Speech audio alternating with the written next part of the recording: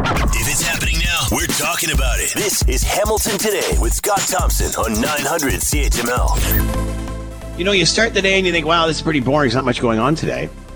And then all of a sudden, the government gets going. The government wakes up for the day and off we go. They're renaming. We talked about this. They're renaming the carbon tax payout. So because you just don't get it, because you're stupid and you don't get it, we're going to rename the tax payout. And that will help you understand it better because it's named something different.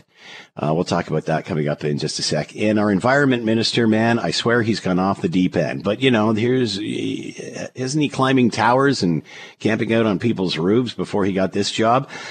He said in a Montreal, this is our environment minister, Guilbeault, said in a Montreal interview that the government has made the decision to stop investing in new road infrastructure. That's what he said. That's a quote. Remember when Dalton McGuinty said the same thing about 20 some odd years ago? And we wonder why we're in a housing shortage or a development shortage or infrastructure shortage that we are. So he's basically saying the same thing that McGuinty said 20 years ago. And I remember him very vividly saying this. We're not interested. We're not interested in building roads. We're not interested. And yet we're increasing the population more in the last couple of years than we have in history. Yet we don't need any infrastructure. Because, you know, if you build a home, chances are you may need a road to get to it. Or the firefighters might need it if it catches fire. So it's just, you know, and again, more proof today that the government was well aware from the immigration department that you were heading into they were heading into dangerous territory by exploding the population the way they have, putting stress on healthcare and the housing crisis. There's enough crisis to go around right now, yet mows right through it. And, you know, here we have, and the thing is why are we building EVs if we're not having any roads? But here's some of the quotes that the environment minister said over the course of the weekend on electric vehicles. Overestimating their capacity to affect climate change is an error, a false utopia that will let us down over the long run. We must stop thinking that electric cars will solve all our problems. Has he talked to his boss? Have they had this discussion? Has him and Justin had this discussion? And, you know, it's like, well, if we see Ottawa pouring and the province is pouring billions into battery and electric vehicle plants, well, you kind of think you're behind it. He goes on to say the analysis we have done is that the road network, is perfectly adequate to respond to the needs we have. Yeah, just like housing is. Don't build housing, look where we are. Don't build roads, guess where we are. Don't build transit. Don't do anything but talk. And he goes, and thanks to a mix of investment in active and public transit, in territorial planning and densification, we can very well achieve our goals of economic, social, and human development without more enlargement of the road network. That's what he said. Here's what he says today. The headline says, will Ottawa stop funding roads? Minister pressed after contentious comments. He insists the federal government is funding new road projects despite comments earlier this week suggesting otherwise, which have infuriated opposition. On Monday, the environment minister told a crowd in Montreal, our government has made the decision to stop investing in new road infrastructure. Have you told the population this? Well, I guess you did on Monday. This is all from the Montreal Gazette. There will be no more envelopes from the federal government to enlarge the road network. The analysis we have done is that network is perfectly adequate to respond to the needs. When pressed by reporters 2 days later, he said he should have been more specific. Didn't they just get a new communications person prior to Christmas, which is why we're hearing all of these amazing announcements now? Their PR has been front and center. He didn't get the memo. Of course we're funding roads, he said on Wednesday. We have programs to fund roads, but we have said, and maybe I should have been more specific in the past, is that we don't have funds for large projects. What does that mean? So, you know, it's just absolutely insane. And is the prime minister selling this to the public? Have you been told about this? Well, he's flip-flopped so much, I guess you really don't have to say anything now. But, it's nuts. And the federal government is rebranding the carbon tax rebate. Previously known as the Climate Action Incentive Payment, Liberals are now calling it the Canada Carbon Rebate, according to a release touting the amount Canadians will be reimbursed this year. A series of ministers announced the new name for the existing rebate program in Ottawa on Wednesday. The change does not come with any adjustments to how the federal fuel charge system and corresponding refund actually works. The name was updated to the Canadian Carbon Rebate to clarify its function and make its meaning and relationship to the carbon pricing system more intuitive for Canadians, reads the government press release.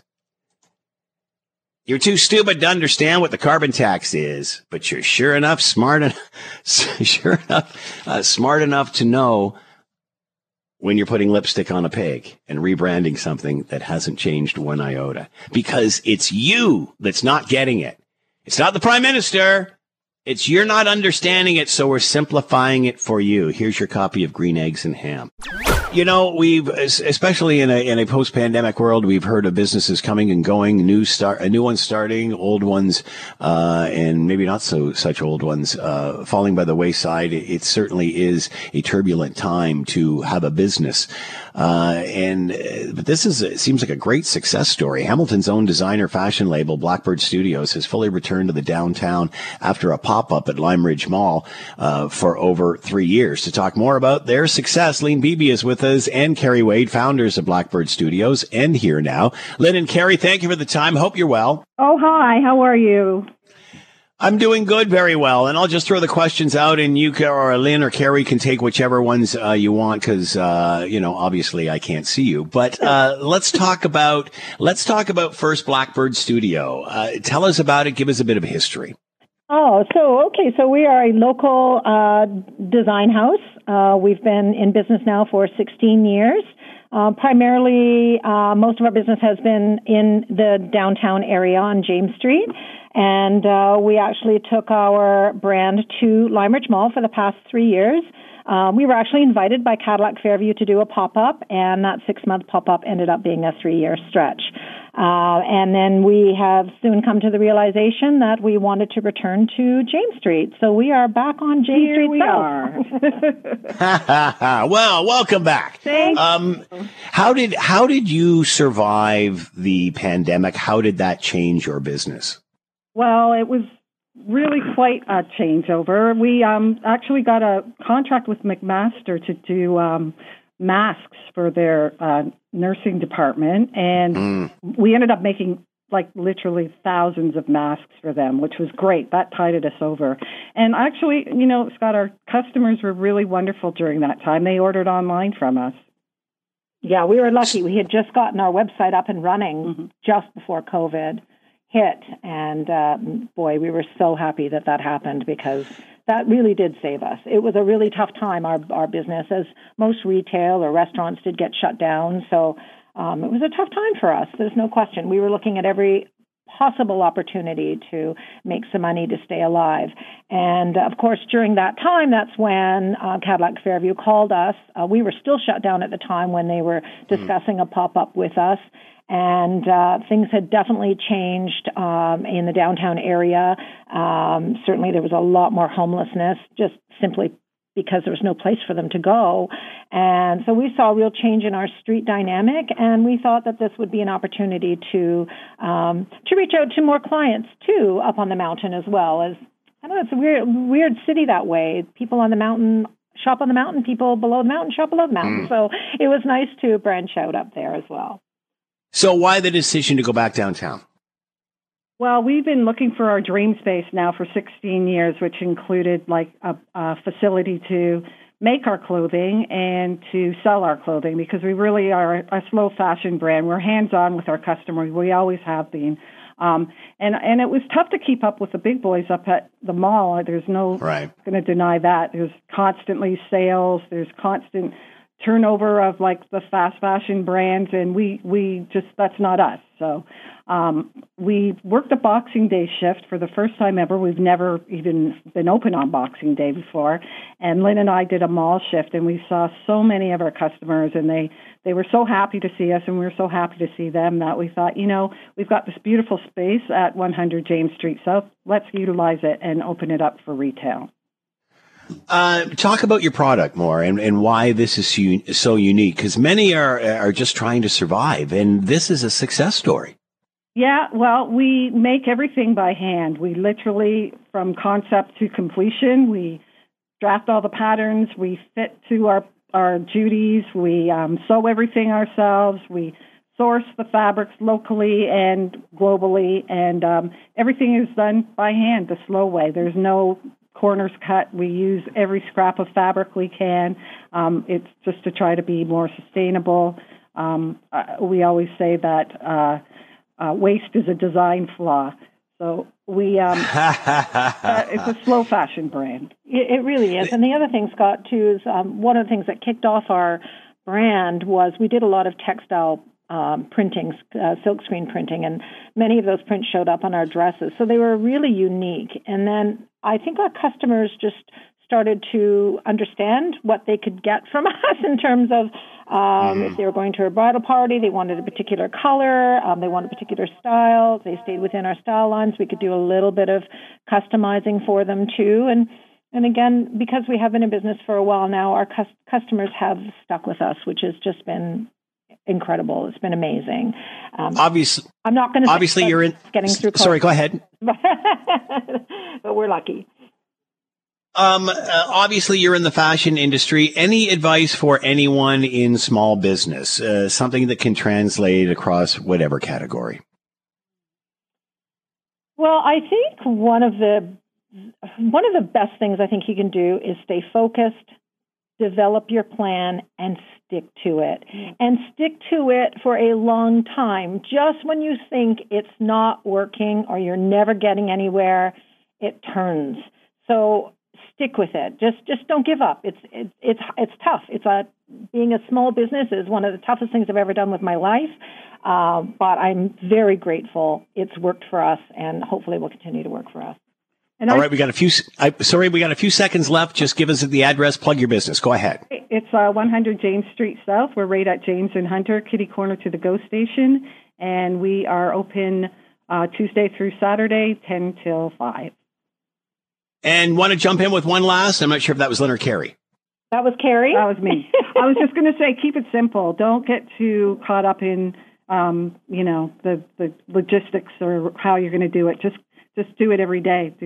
Just keep your nose to the grindstone every day. There you go. Great advice and a success story. Lynn Beebe and Carrie Wade, founders of Blackbird Studios, moving back to James Street. Congratulations, Lynn and Carrie. Good luck. Thank you. Thank you so much. We appreciate it. We talk a lot about space because sometimes things just get a little wacky. So we'd like to take the show out of the stratosphere and, get some peace and quiet and such. But apparently it's getting quite noisy up there too.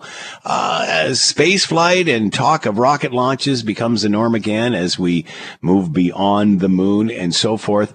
And not to mention that thing in your hand called the cell phone and all of the satellites and things that are needed to keep all of our communication infrastructure up and running. It has meant that there's a lot of stuff in space flying around. Is it a shooting star? No, that's just another satellite. Let's bring in Dr. Samantha Lawler, Associate Professor of Astronomy, University of Regina, and here now. Samantha, thanks for the time. Hope you're well. Yeah, thanks for having me. So how big a problem is this? Is there a lot of junk up there? Yeah, there's a lot of junk, and many companies are launching more every week, especially SpaceX for their Starlink mega constellation. They're launching batches of 60 satellites almost every week. They've launched over almost 6,000 satellites in total. They're up to almost 60% of all satellites in orbit are from one private company. At what point does this become a problem where things start getting in the way? So for astronomy, we're down here most of us are down here on the ground. We have a few telescopes in orbit. Those also see satellites, but most of our telescopes are here on the ground, which means we have to look up through all of those satellites. And those satellites reflect sunlight long after the sun has gone down. So they look like little moving stars, right? So this many satellites, it is causing problems for astronomy, right? When I point a telescope at something really faint and keep the shutter open for a long time to do a long time exposure photo, I see many satellites fly through the field of view, and that makes it harder to see, the distant galaxies or distant comets that we're trying to discover, right? So beyond looking at them from the Earth, what else does this pose any sort of other challenge over and above trying to look through all of it? Yeah, there's a lot of pollution associated with launching these satellites and with burning them up at the end of their life. Right. Starlink satellites, for example, they're planning for each satellite to only last for 5 years, and they're planning to have something like 42,000 satellites, which means that they'll be deorbiting basically one satellite per hour. And each of these satellites is like the size of a Ford F-150, right? So that adds a lot of metal to the upper atmosphere, and we don't actually know what that's going to do. So there's a lot of problems associated with so many satellites happening so quickly that a lot of companies haven't really thought through all of these consequences yet. So is this being monitored in any way? How do you keep track of this? Is it policed in any way? There's very little regulation, actually. Each company has to get permission from the radio broadcast agency in whatever country they want to send internet signals to. And that's about it. There's very little regulation in orbit. Companies obviously have huge incentive to not crash their satellites into each other, but it's actually getting quite crowded, and nobody's really watching for that safety aspect. And as more and more satellites are launched, collisions become more and more likely. So that's something that I do worry about a lot. That was my next question is there a worry that it just gets so crowded up there that, I don't know, maybe they're banging off the space station, or are they engineered in such a way that they look out for each other? I mean, is there any sort of threat that they might bang into something or each other? Starlink in particular does have collision avoidance, and they so far have been doing a very good job of it, but they're going to launch even more satellites, and we don't actually know how perfect it will be in the future. If two satellites do crash into each other, or if they crash into one of the millions of pieces of space debris that's up there, everything in orbit is traveling at several kilometers per second, right? Way faster than a bullet. So even like a fleck of paint can cause serious damage. And if two satellites crash, that makes a whole bunch of pieces that could crash into other satellites. And you can get this runaway collisional cascade called the Kessler syndrome. And then we wouldn't be able to use orbit for decades, potentially. So that is the worst case scenario. So far, we've avoided it, but we're still launching more satellites, and there's not really any oversight to keep that from happening.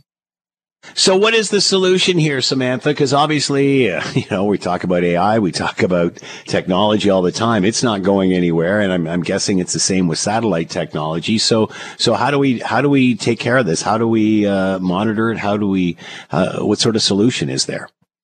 Yeah, we need strong international regulation of satellites, right? There needs to be limits on the number of satellites in orbit. But international regulation is very slow, right? And meanwhile, companies like Starlink are launching batches of 60 more satellites every week. So consumer pressure, right? If you use Starlink, tell them that you want them to take orbital safety seriously. So that's really all that we have to work with right now. International pressure is coming, international regulation is coming, but it's going to be very slow. So I'm hopeful that everything will stay safe in orbit until then. But it definitely something that I worry about. Why are there the need for so many of these? Why are certain companies launching so many? That is a fantastic question, and I would love to know the answer to that from the satellite companies themselves. I have not seen it fully justified why they need 42,000 of these and why there needs to be so many different companies with the same kind of game plan of tens of thousands of satellites. I think that satellite companies need to justify that and justify the pollution behind their launches, and that they can keep orbit safe with those large numbers. Who's doing this most? Is this mostly North America, United States? Well, right now, it's mostly SpaceX's Starlink constellation, right? They have launched almost 6,000 satellites, right? Like I said, 60% of all satellites belong to this one mega constellation that has been launched in the last 4.5 years. But there are many other companies that are lined up to do the same thing. Amazon Kuiper, the UK's OneWeb. There's a Chinese mega constellation that has started launching, right? So there are many other companies lined up to do the same thing. So we need international regulation as fast as possible to keep orbit usable for future generations. Are we close to it not being usable? Because if all of a sudden things start banging into each other, I think that would get everybody's attention pretty quick. Or is it just like this vast world and we're not caring about that yet? Yeah. So the definition of Kessler syndrome is that you stop launches and the number of collisions continues to increase. We're already there, but it's very slow, right? So like there will be collisions if nobody avoids them, right? By adding more stuff, we make those collisions happen more frequently. So we have to be very, very careful. Like we're right on the edge of this runaway collisional cascade now. And there's been many companies that have talked about, oh, we'll send something up to collect all the space junk. Right. I see a talk of this a lot, right? But I've never seen it demonstrated. So right now we're stuck with what's in orbit, and many of the little pieces will slowly fall down and burn up in Earth's atmosphere over the course of years or decades. But right, we're adding stuff much faster than that. So it is a real concern. Dr. Samantha Lawler with us, Associate Professor, Astronomy, University of Regina. A lot of stuff up there. We should maybe be paying attention to that. Samantha, thanks for the time and insight. Much appreciated. Be well. Yeah, thanks for having me. Clear skies, everybody. We heard earlier in the week the fallout from the Auditor General's report on the ArriveCan app. This was used to monitor travelers during the global pandemic. It was supposed to cost like $80,000. I think ended up costing like $60 million. And the Auditor General really isn't sure because the records in the record keeping is so bad that she's really just making an estimate here. And in one line, and I've said this the other day, that stood out for me in this, because this is just the ArriveCan app, but to me, this line can apply to any government department or any issue, whether it's housing, healthcare, affordability, whether it's population, immigration, international students. The Auditor General said in regard to the ArriveCan, quote, "This is a glaring disregard for basic management practices." This is a glaring disregard for basic management practices. And I think we're even seeing that with the environment minister and him saying something completely different than the prime minister is saying on the building of roads. Nobody seems to know what's going on. Nobody seems to be able to manage anything. Let's bring in Michael Barrett, Conservative Shadow Minister for Ethics and Accountability, or Accountable Government rather, with the Conservatives and with us now. Michael, thank you for the time. I hope you're well. Yeah, thanks for having me on, Scott. You know, Michael, this is the latest story of the day, it seems, but that comment that I made, a glaring disregard for basic management practices, you could use this pretty much for any portfolio. Yeah, look, this is, it's unbelievable. As you said, an app that was supposed to cost $80,000 ballooning to more than $60 million, when you even have the Auditor General, this is a general with an army of auditors who cannot figure out how much the government actually spent on this COVID era app. Now, some would say, well, you get what you pay for. Well, in this case, they spent $60 million and it still sent 10,000 people wrongly into house arrest for 2 weeks. But this isn't even the worst of it. One of the contractors who worked on the ArriveCan app, we thought that, you know, the upsizing as revealed by the Auditor General from $11 million to $19 million for a 2-person firm that did no IT work on this app, but they still had a $19 million contract. It was revealed today in La Presse that they've received contracts worth $258 million from Justin Trudeau's government since 2015. And the kicker here is it's two guys in a basement in a suburban home in Ottawa that raked in $250 million in contracts from Justin Trudeau's government. So we're calling for the Auditor General to specifically audit every penny of work that these folks have been awarded. As I said, this is just one of many problems for them right now. What's next? Where does this go? You talked about the auditor. Yeah, so we're calling today for the Auditor General to make this a priority, to specifically investigate this firm, this GC Strategies firm with $258 million. I can't imagine how no one in the government was alive to the fact that this was a problem. But then you get the details on it, and that's that, you know, these two guys who are doing bonanza business on the backs of Canadians, they're taking the officials from the government out for whiskey tastings and luxurious dinners, and then in return,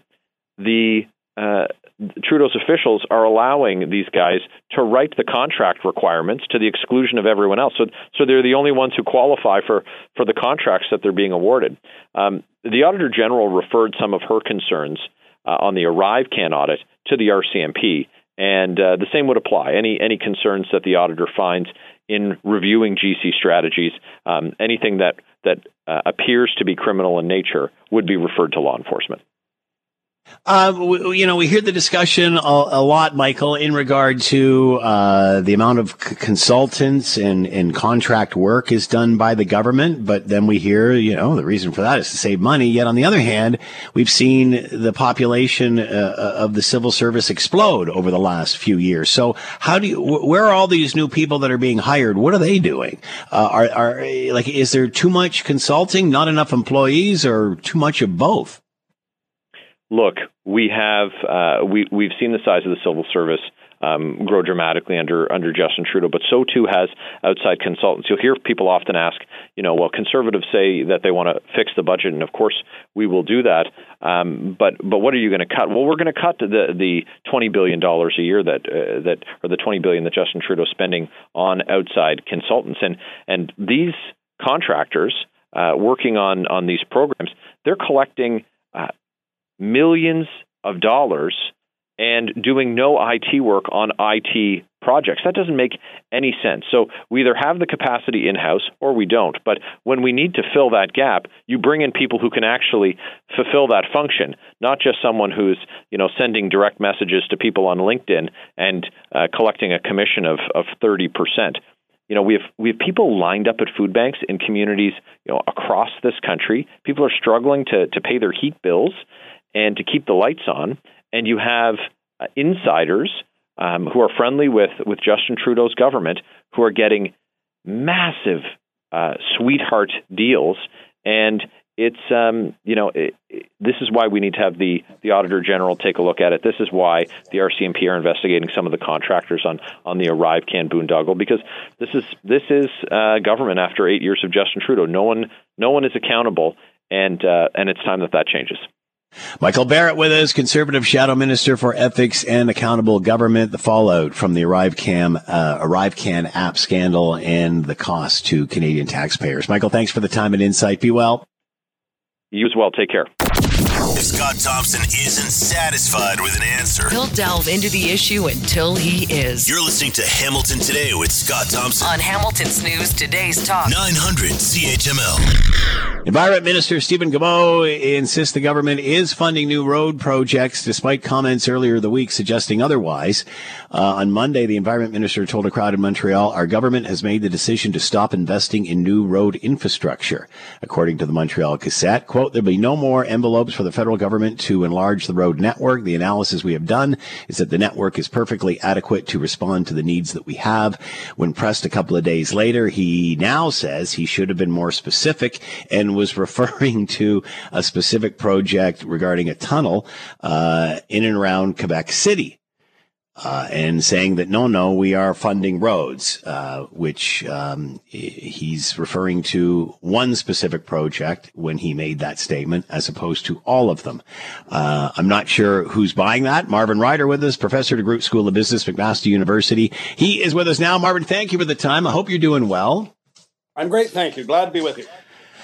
Marvin, how do you build more homes for millions of people, but we don't have the road infrastructure or network to get to them? I mean, I remember Dalton McGuinty very, very vividly saying we're not interested in building, and now we are where we are. So whether we're taking this out of context, as the Environment Minister suggests that we are, and he's referring to a certain project, what are your thoughts on what we're hearing and this stance? Right. Well, if you don't mind, let me just put this in a little bit of context for you. So all three levels of government spend money on roads: the federal government, the provincial government, and municipal government. And that spending, it really is dependent upon whose road it is. So there are provincial highways. Take the 400 series of highways. They're a provincial responsibility. And our provincial government in Ontario spends around $3 billion a year on roads. Now, that money is spent in two ways. One is maintaining the roads that you have, so surfaces need to be repaved or leveled or what have you. And then occasionally we build net new roads, adding value. Then the municipality also pays a big share because they're really responsible for the local streets and what have you. Now, oddly, the federal government actually doesn't spend a lot of money every year on roads, per se. They will help revise that infrastructure or renew it as it goes. They tend to deal with the big projects like bridges and tunnels.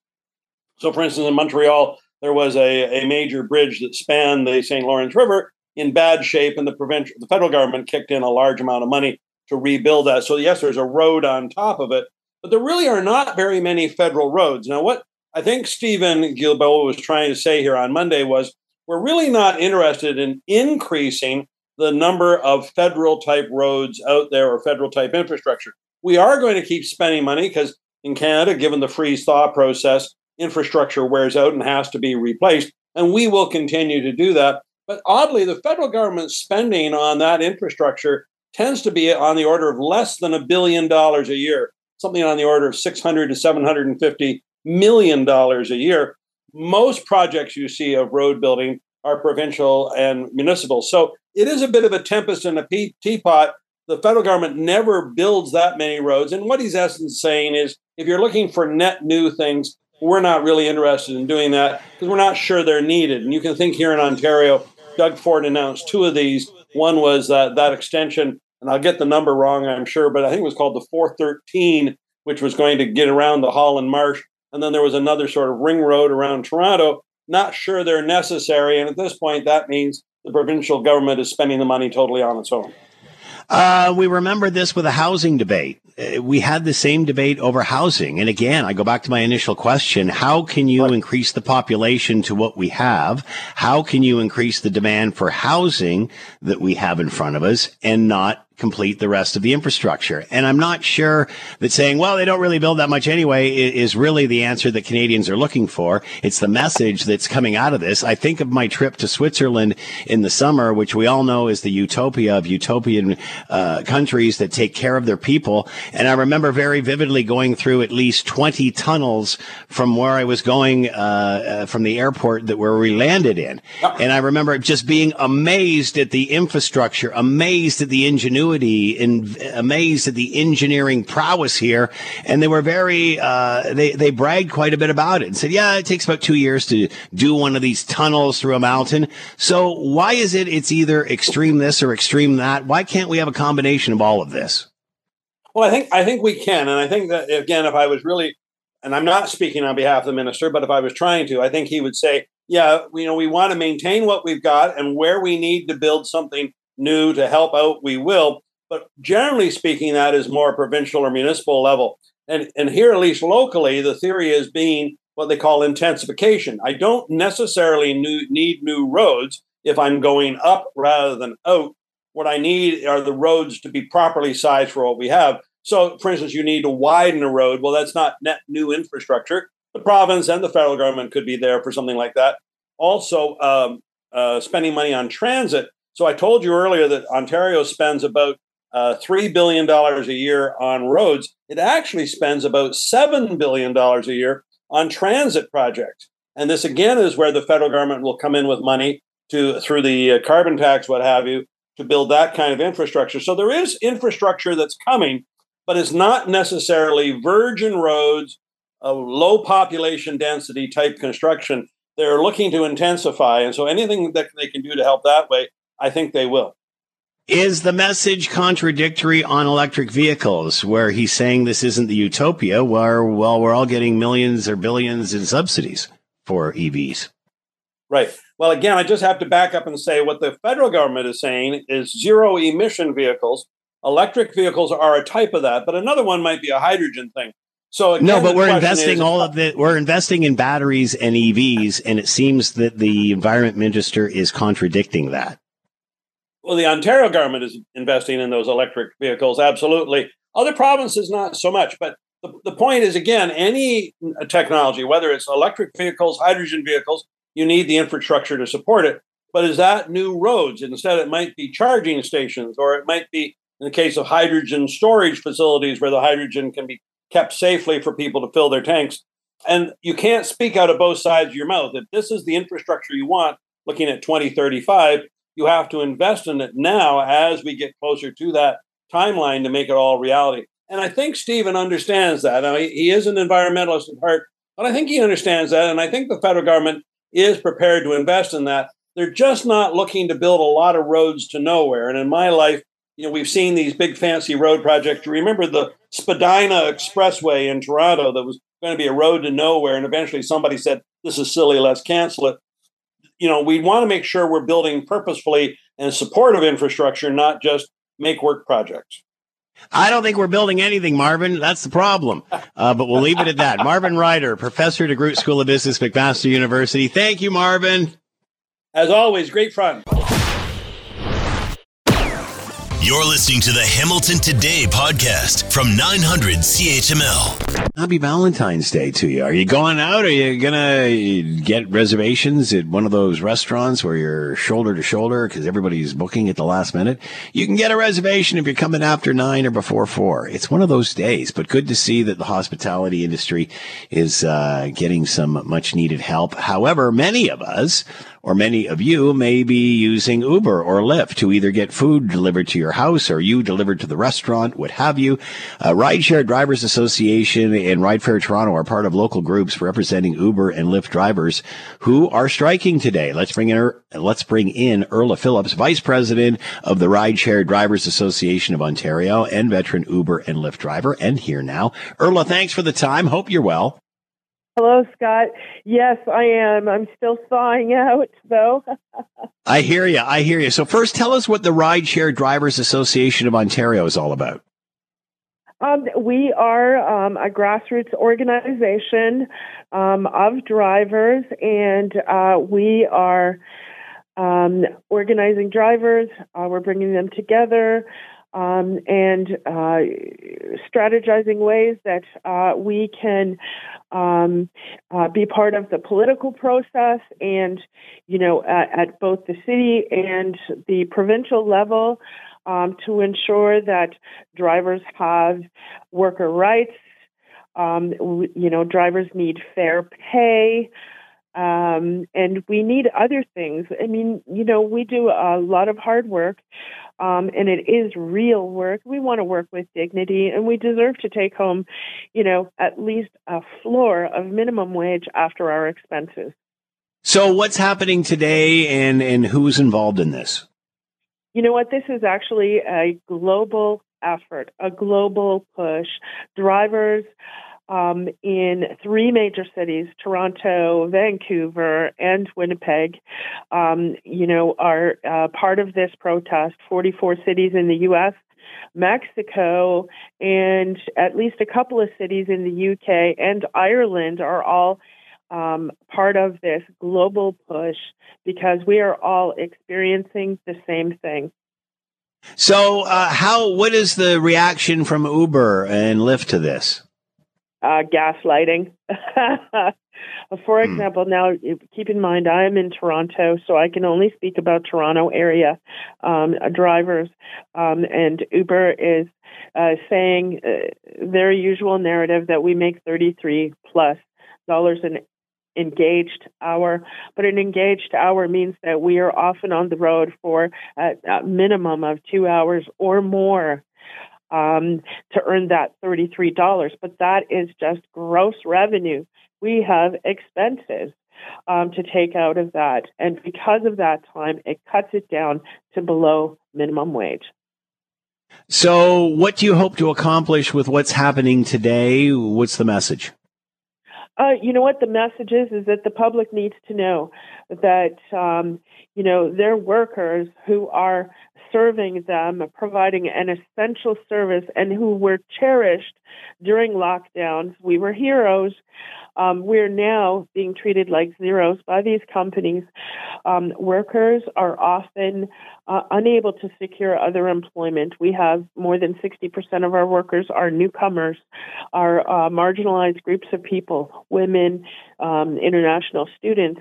They all deserve to be able to pay the bills and put some food on the table. And often we are choosing one over the other, but we all deserve to make a fair, livable wage. And we're not. Whenever these companies have gotten into issues before, whether it's with taxi companies or bylaws with municipalities, we remember how difficult it was for some of these ride-sharing, food-sharing services to get started in major cities anyway. And I remember at that point their response was, well, we're not a taxi company. We're just an internet company. And this is just an internet issue. And it's everybody else that's theoretically the taxi company. Does that fly here? We're just an internet company? No, because guess what? If they were just an internet company, then they wouldn't need us. And if we were all to turn off our apps and we were all to strike it, and I mean true unity with all workers, these companies would die. What about the fact that I'm guessing they're betting on this, is that there's so many drivers out there, even if there's a group that are organized that don't want to do it, there's somebody that's going to fill the gap. Well, you know what? That's where, the plan is for multiple strategies. We are working at the legislative level, working amongst other labor groups to ensure that workers have workers' rights and to ensure that at a minimum we have a minimum floor of a minimum wage. Is there legal recourse here, Irla? There are a number of cases that are going through legal challenges right now. For example, we have already been deemed by the OLRB as employees, and that is going through the appeal process right now. Is this different, or is it a different issue or problem in other countries? Does it matter what the jurisdiction is here? You know what? I mean, every country is going to have their own laws and everything else, but there is at least a dozen countries across the world, if not more than a dozen, that have already deemed Uber drivers and gig workers as employees. And there are a number of just recently, Australia introduced new legislation to ensure that workers have rights and have a minimum floor of pay. Where do you think this is going, Irla? Do you think this is going to generate enough interest to make change for you? You know what? we know that this is a commitment that we need to continue to work towards. We don't expect overnight change from these companies. I mean, they just gaslight us anyways and spew a bunch of facts but don't open their books. We know that we just have to keep pushing, and we just have to keep working. We have to keep organizing and, having these conversations with government to ensure that workers have workers' rights and a minimum floor. And it takes time. Is everybody striking today, Erla, or just some? I guess it's up to the individual. The people that we've been able to reach in our organizing efforts had options. So they had the option of just taking the day off and turning their apps off and spending time Valentine's Day with their loved ones, or they had the option to come and join us in our protest efforts. So we have a mix of people, protesting in different ways. Erla Phillips with us, Vice President of the Rideshare Drivers Association of Ontario, veteran Uber and Lyft driver, on strike today, looking for a fair deal. Erla, thanks for the time and insight. Much appreciated. Good luck. Thank you so much. The Environment Minister insists the government is funding new road projects, despite comments suggesting the otherwise, that he said to a crowd in Montreal where, quote, our government has made the decision to stop investing in new road infrastructure, said the Montreal Gazette. Quote, there will be no more envelopes from the federal government to enlarge the road network. The analysis we have done is that the network is perfectly adequate to respond to the needs we have. When pushed about this a couple of days later, he said, oh, no, we are funding roads. I was just referring to a project tunnel project in Quebec City. That's what that was all about. That and rebranding the payout for the carbon tax. All that we'll discuss with Tim Powers, Chairman, Summa Strategies, Managing Director, Abacus Data. Here now. Tim, thanks for the time. Hope you're well. I'm well, Scott. You've got me in my hovercraft because the roads are too busy, so I'm hovering along in that today. How are we supposed to import more people into this country and have a demand for housing but not build roads? I thought the federal government got a new communications person. Is the Environment Minister doing our Prime Minister any favors today? Well, and don't they want us to drive electric cars too? So they need roads, as far as I know. No, look, jokes aside, Pierre Poilievre and his Conservatives don't need to show up to work because the Liberals basically do it for them. I mean, Stephen Guilbeault has just given the Conservatives another 2 or 3 day gift. This coming, Scott, in the same week that our Abacus poll shows that the Liberals 19 points behind the federal Conservatives nationally and behind in every region of the country. And thanks, Stephen Guilbeault, for the own goal. That's not very helpful to them. Over and above him giving gifts to the Conservatives, which usually is the other way around, what does the message say? I mean, he's just throwing fuel on a tire fire. Well, I guess we won't need tires soon. Look, I don't know if he spoke in, I don't want to make excuses for him. Maybe there was a linguistic thing, but he's been around the block as a senior cabinet minister long enough now, and also as a very successful environmental advocate to know how to communicate, to know that if he said what he said as the Gazette reported it, that it was going to be a car crash on a highway that apparently is sufficient enough to carry the cars. This just doesn't have, maybe he doesn't care. Maybe he senses, Scott, the end is near, and he feels to reestablish his credibility with his own radical environmental advocates. And there are lots of environmental advocates who are not radical, but Guilbeault certainly would be on the more radical side. Maybe that's what's at play here. I honestly don't know, because it's a stupid thing to say. How do you think the Prime Minister is reacting to this? He's probably seeing if he can spend the family day weekend back at that Jamaican guest house of his. I can't imagine he's happy. And look, Justin Trudeau, love him or hate him, is a competitor. And when you're a competitor and you're trying to fight back, you're trying to come back, and you keep getting it, your own team is doing something that knocks you back forward, you got to be frustrated. The thing I remember very vividly about 20 years ago was Dalton McGuinty saying the exact same words. We're not interested in building anything else. We've got enough. Does he not connect that era to where he is? Does he not connect the housing shortage, the crisis that we're having in healthcare, the population, immigration, the international student discussion? It seems like he's oblivious to this conversation.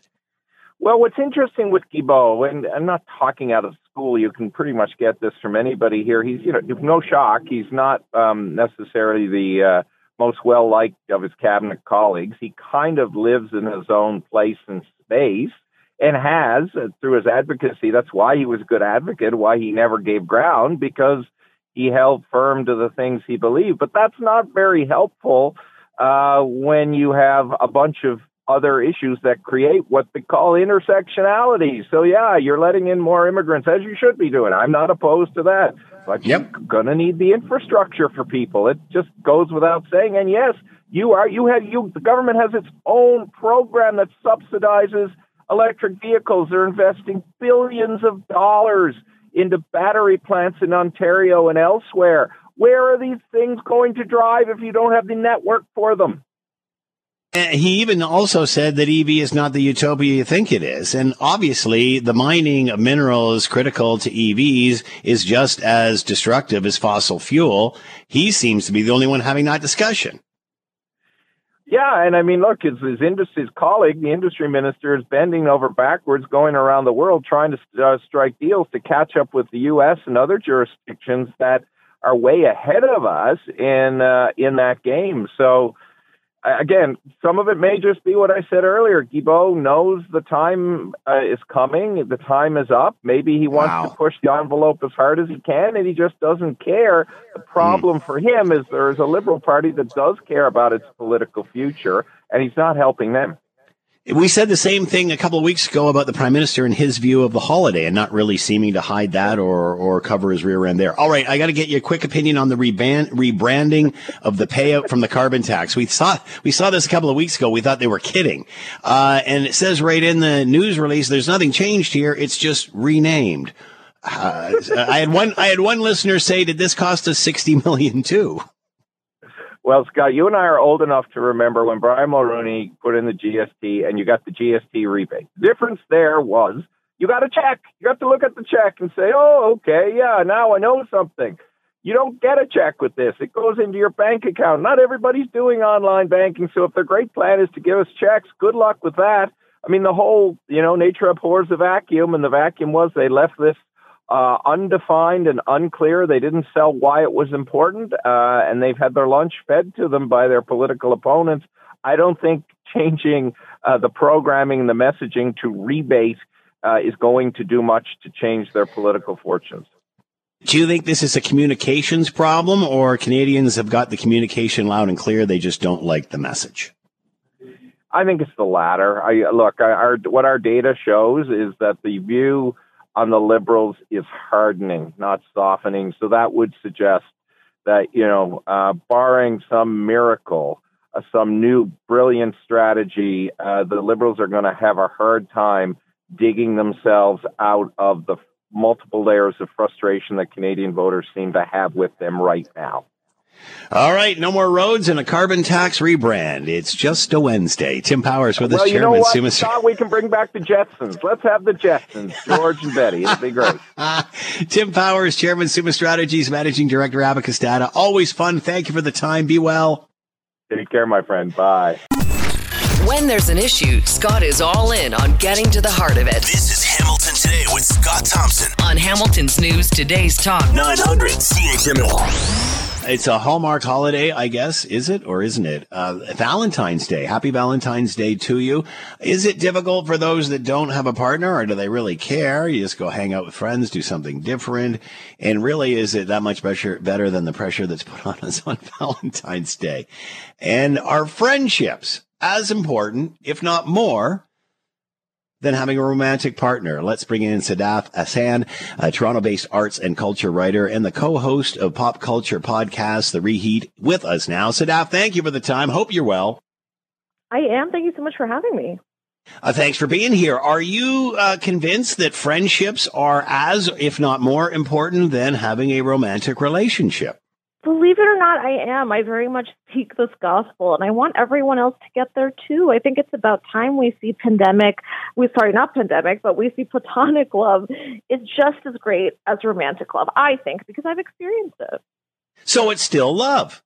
Yeah, absolutely. I mean, maybe you don't get a few smooches in there, but it can still be pretty great. Did our perception of this, or has our perception of relationships, whether it's romance or friendships, has that changed in a post-pandemic world? I think so, and I think that explains my Freudian slip there, so thank you. I think, we're often considered, I'm sure a lot of people have heard in the West, we're going through a little bit of a loneliness epidemic. That's kind of been the case even before the pandemic, but I think during and since the onset of it, it's been a real issue. And I mean, if you even go by a survey by StatsCan, they say more than 40% of Canadians feel lonely some or all of the time. That's a big number. So I think that just tells you why it's so important to have people in your life. And let me just add, because this is probably the most surprising thing, if you do have close relationships and really strong platonic bonds, you will absolutely live longer. You will be more likely to die from you will be less likely to die from just about all causes. We're talking heart problems, chronic diseases, you name it. So get a friend, get close. It'll be good for you. Do we realize how important friends or those relationships, even face-to-face, are?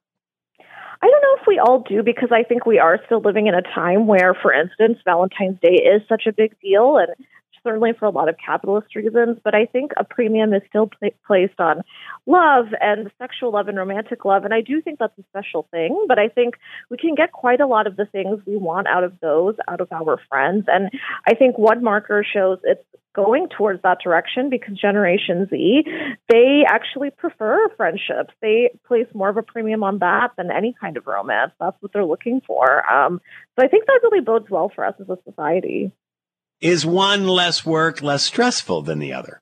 I don't know. I think it depends on how you tend to operate in friendships. So it really depends. But I will say, I spoke to a few experts when I was working on this story, and I learned that when you have less close friends and you tend to rely on your romantic partner for just about everything, and by that I mean all plans, all advice, anything you might want to do together, it does place more of a stress on that connection. And so in that sense, it's certainly healthier to have other people in your social circle and network, even if that means just getting closer to your neighbors, find other people, build your community out.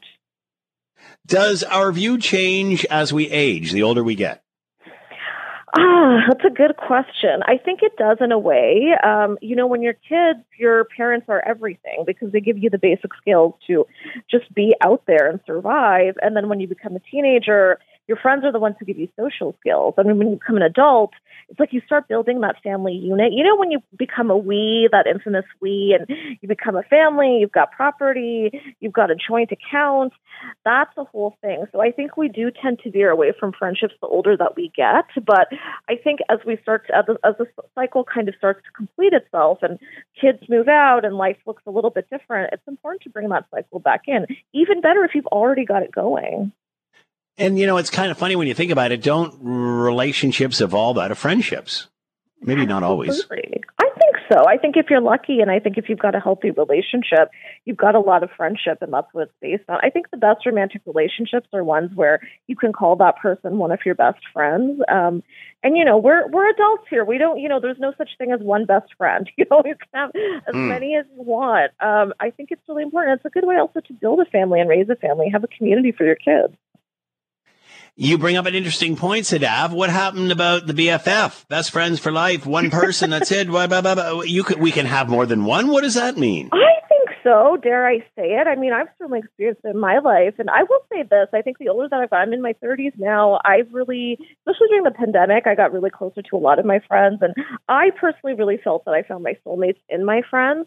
And I think that's really powerful. I think if those people can make you feel loved and they're there for you and you connect with them, you have similar interests, that is so special. So it doesn't have to be one person. I think that's a very childish notion, kind of like playing favorites a little bit. It doesn't have to be that way. We can do whatever we want, really, as adults. And that's why you can also have your spouse or your partner and bring someone else in. Sadaf Hassan with us, Toronto-based arts and culture writer, co-host of the pop culture podcast, The Reheat. Friendship, just as important as romance. Sadaf, thanks so much for the time and insight. Much appreciated. Be well. My pleasure. Thank you. Interesting article in the Globe and Mail today. Liberals face political oblivion with Trudeau at the helm, says John Ibbitson. I will give you the first paragraph or so. More than a decade ago, Justin Trudeau took a dispirited, strife-torn third-place Liberal Party and recreated it in his own image, winning election after election after election. There are few voices of dissent within the party because the voices who matter all matter because of him. But the latest poll shows the Liberals headed for not just defeat, but dissemination in the next federal election. Even the most diehard Trudeau loyalist must be starting to wonder whether it's time for a change at the top. To talk more about all of this, John Ibbitson is with us, writer at large with the Globe and Mail, and here now. John, thank you for the time. Hope you're well. I'm well indeed. Thanks, Scott. Starting to wonder at the top. Do you not think, John, they must have been wondering for a while? I mean, considering the headlines, the polls, why not just take a step back and at least give the party a fighting chance in the next election? And if not, rebuild for the next?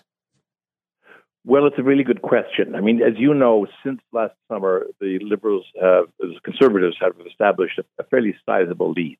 And the reason I wrote the column today is that the lead is growing in places that I would not have expected to see it grow. There's an Abacus poll and Leger polls, both that show the Conservatives tied in Quebec with the Liberals. And they're very dominant in Atlantic Canada, eating into suburban 905 in Ontario. And the Liberals are the third-place party now in every province west of Ontario. That would be a recipe for not just defeat, but a bit of a blowout if the election were to be held tomorrow. So yes, should Justin Trudeau decide that he's accomplished what he wanted to set out to accomplish, it is time for new leadership and step aside, or does he think that he and only he can stop Pierre Poilievre from becoming Prime Minister of Canada? That is a very typical attitude for a politician to take. Stephen Harper probably should not have fought the 2015 election, but he thought that only he could defeat Justin Trudeau, and of course he failed at that. Justin Trudeau may believe that only he can defeat Pierre Poilievre, and he's probably wrong about that too. As you mentioned, John, losing support in key places that normally you wouldn't see. That being said, whether you think you can beat somebody or not, the data is what it is. Are they waiting for something else? I mean, how low does it have to go before you pull the plug? If you were arguing to stay the course, I guess your argument would go like this. Interest rates are going to start to come down later this year. Inflation is coming under control. We may see signs of genuine economic growth, although there aren't any right now to speak of. And as people start to feel better and more secure, they will be more interested in giving a second look to the Liberals, especially if the Liberals are successful in convincing people that Pierre Poilievre is really Donald Trump 2.0 and for the North. That would be, I suppose, the combination of factors. But as I said in the column, Pierre Fournier is a very fine analyst. He runs the site 338canada.com. I have a lot of respect for him. And he believes that the coalition that the Conservatives have put together is baked in. And unless something really egregious happens, it's not going to shift between now and whenever the next election is. And I think he's right. I think the Poilievre Conservatives have reestablished the Harper Conservative Coalition, the one that Daryl Breaker and I wrote about years ago in The Big Shift, which is Westerners and suburban immigrant voters in the 905. And that gets you a majority government every time.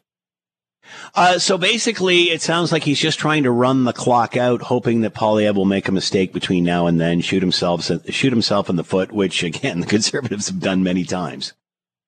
They have indeed. And who knows, if Donald Trump wins the election in November in the United States, will that create so much concern in Canada for what could happen to us that we decide to go with an experienced leader who's confronted Donald Trump before? I don't know, but I don't think so. I think, in fact, it's more likely that voters are ready to have a change. After all, Brian Mulroney, about 10 years, Jean Chrétien, about 10 years, Stephen Harper, about 10 years, Justin Trudeau, 8 years and counting. So, it's time. I don't remember anybody being disliked as much, John. I mean, I remember during the Harper and, depending upon what political stripe you were, you hated the other, you didn't like the other, whatever. But I don't remember such a disdain for the prime minister as I'm seeing now. Is that accurate? I really haven't looked at the comparative data on popularity. Brian Mulroney, in the wake of the GST fight and in the wake of the failure of the Charlottetown Accord, was mighty unpopular. He was. I would have to say the only time that I've felt a prime minister be as unpopular as Mr. Trudeau is right now was in those last days of Brian Mulroney, and Mr. Mulroney left. He thought the best shot was for a successor to try to right the ship. That failed, and that, by the way, is an answer to one of your earlier questions. Leaders who do step aside so that somebody else can, as I say, right the ship. Pierre Trudeau and then Brian Mulroney. Well, John Turner failed and Kim Campbell failed spectacularly.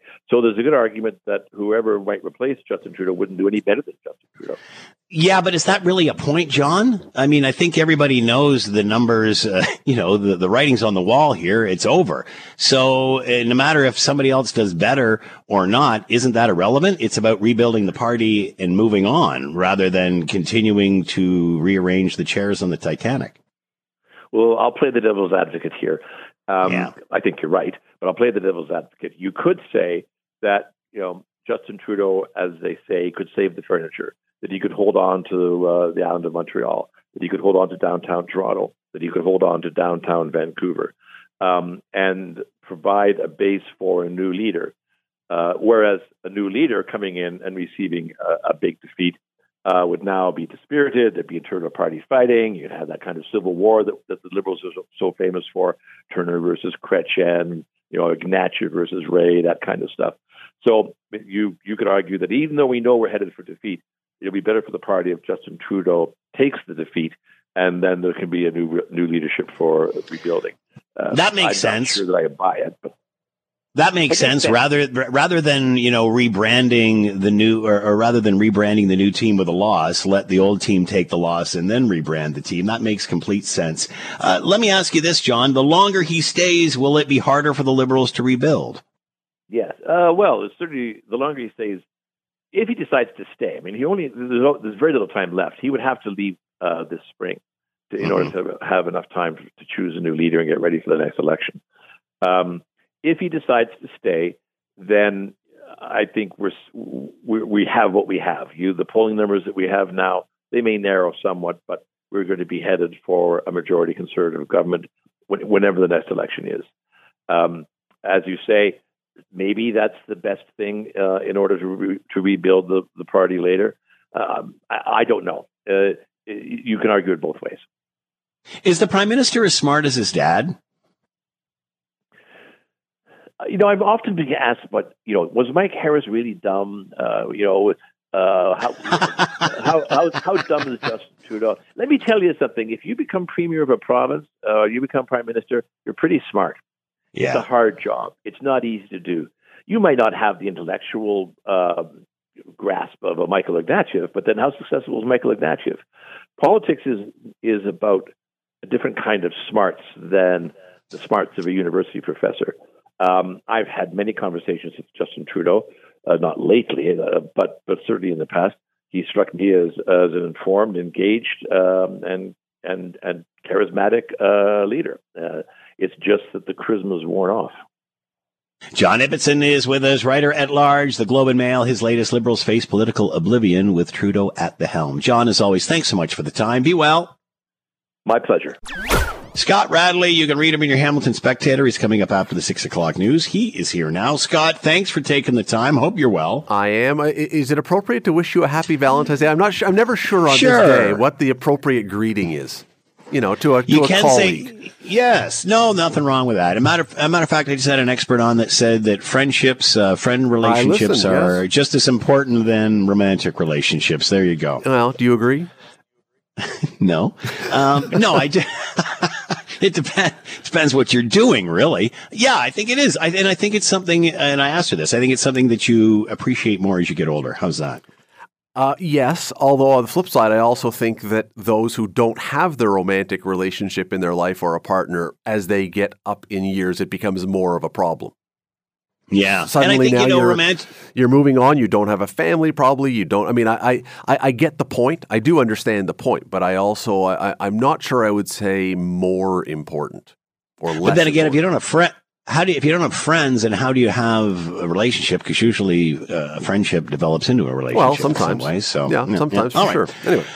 All right, two big issues today. They have renamed the carbon tax payout. They haven't changed anything in any way, but they've renamed it because you just don't understand what it's all about. So this will hopefully help you understand what it is the government we're trying to do. And the other interesting point was from our environment minister, who I honestly think has lost it. He said on Montreal media that the government has made the decision to stop investing in new road infrastructure, basically saying we have enough. Then when he got called on this, he said, no, I was just referring to a tunnel in Quebec City or what have you. I remember when Dalton McGuinty said the exact same thing 20 some odd years ago, and look where we are now.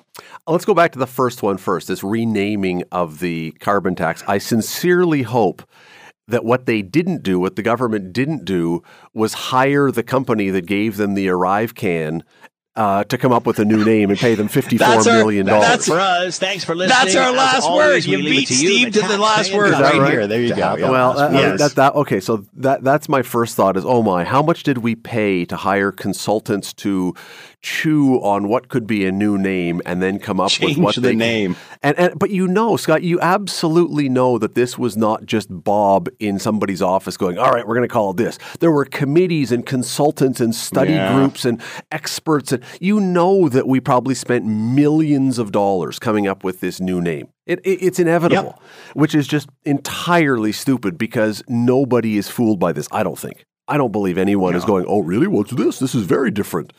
As for the road thing, look, I agree with you. I am beginning to think that the Environment Minister, Mr. Guilbeault, has turned into Arthur Fonzarelli season 5 of Happy Days when he jumped the shark.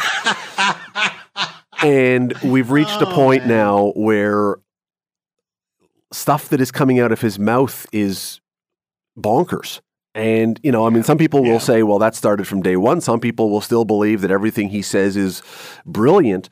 But, you know, the reality is, Scott, we still have an awful lot of people who don't live in downtown Toronto, 2 blocks from their workplace.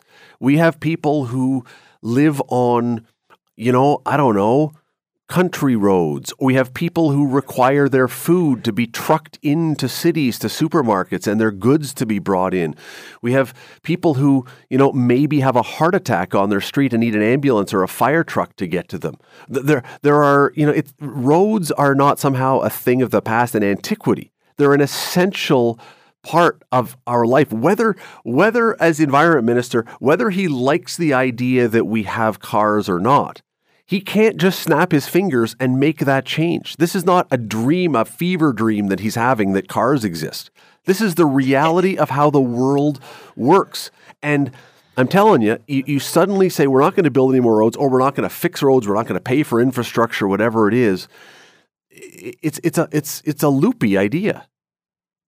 And very similar to the loopy idea, we're going to bring all of these people in because that helps the economy, but we're not going to provide any housing for them. How do you make statements like this when you're bringing 1.1 million people in and you've got a housing crisis? So we're going to build houses and no roads? Well, as Ben just whispered in my ear, do electric cars not need roads?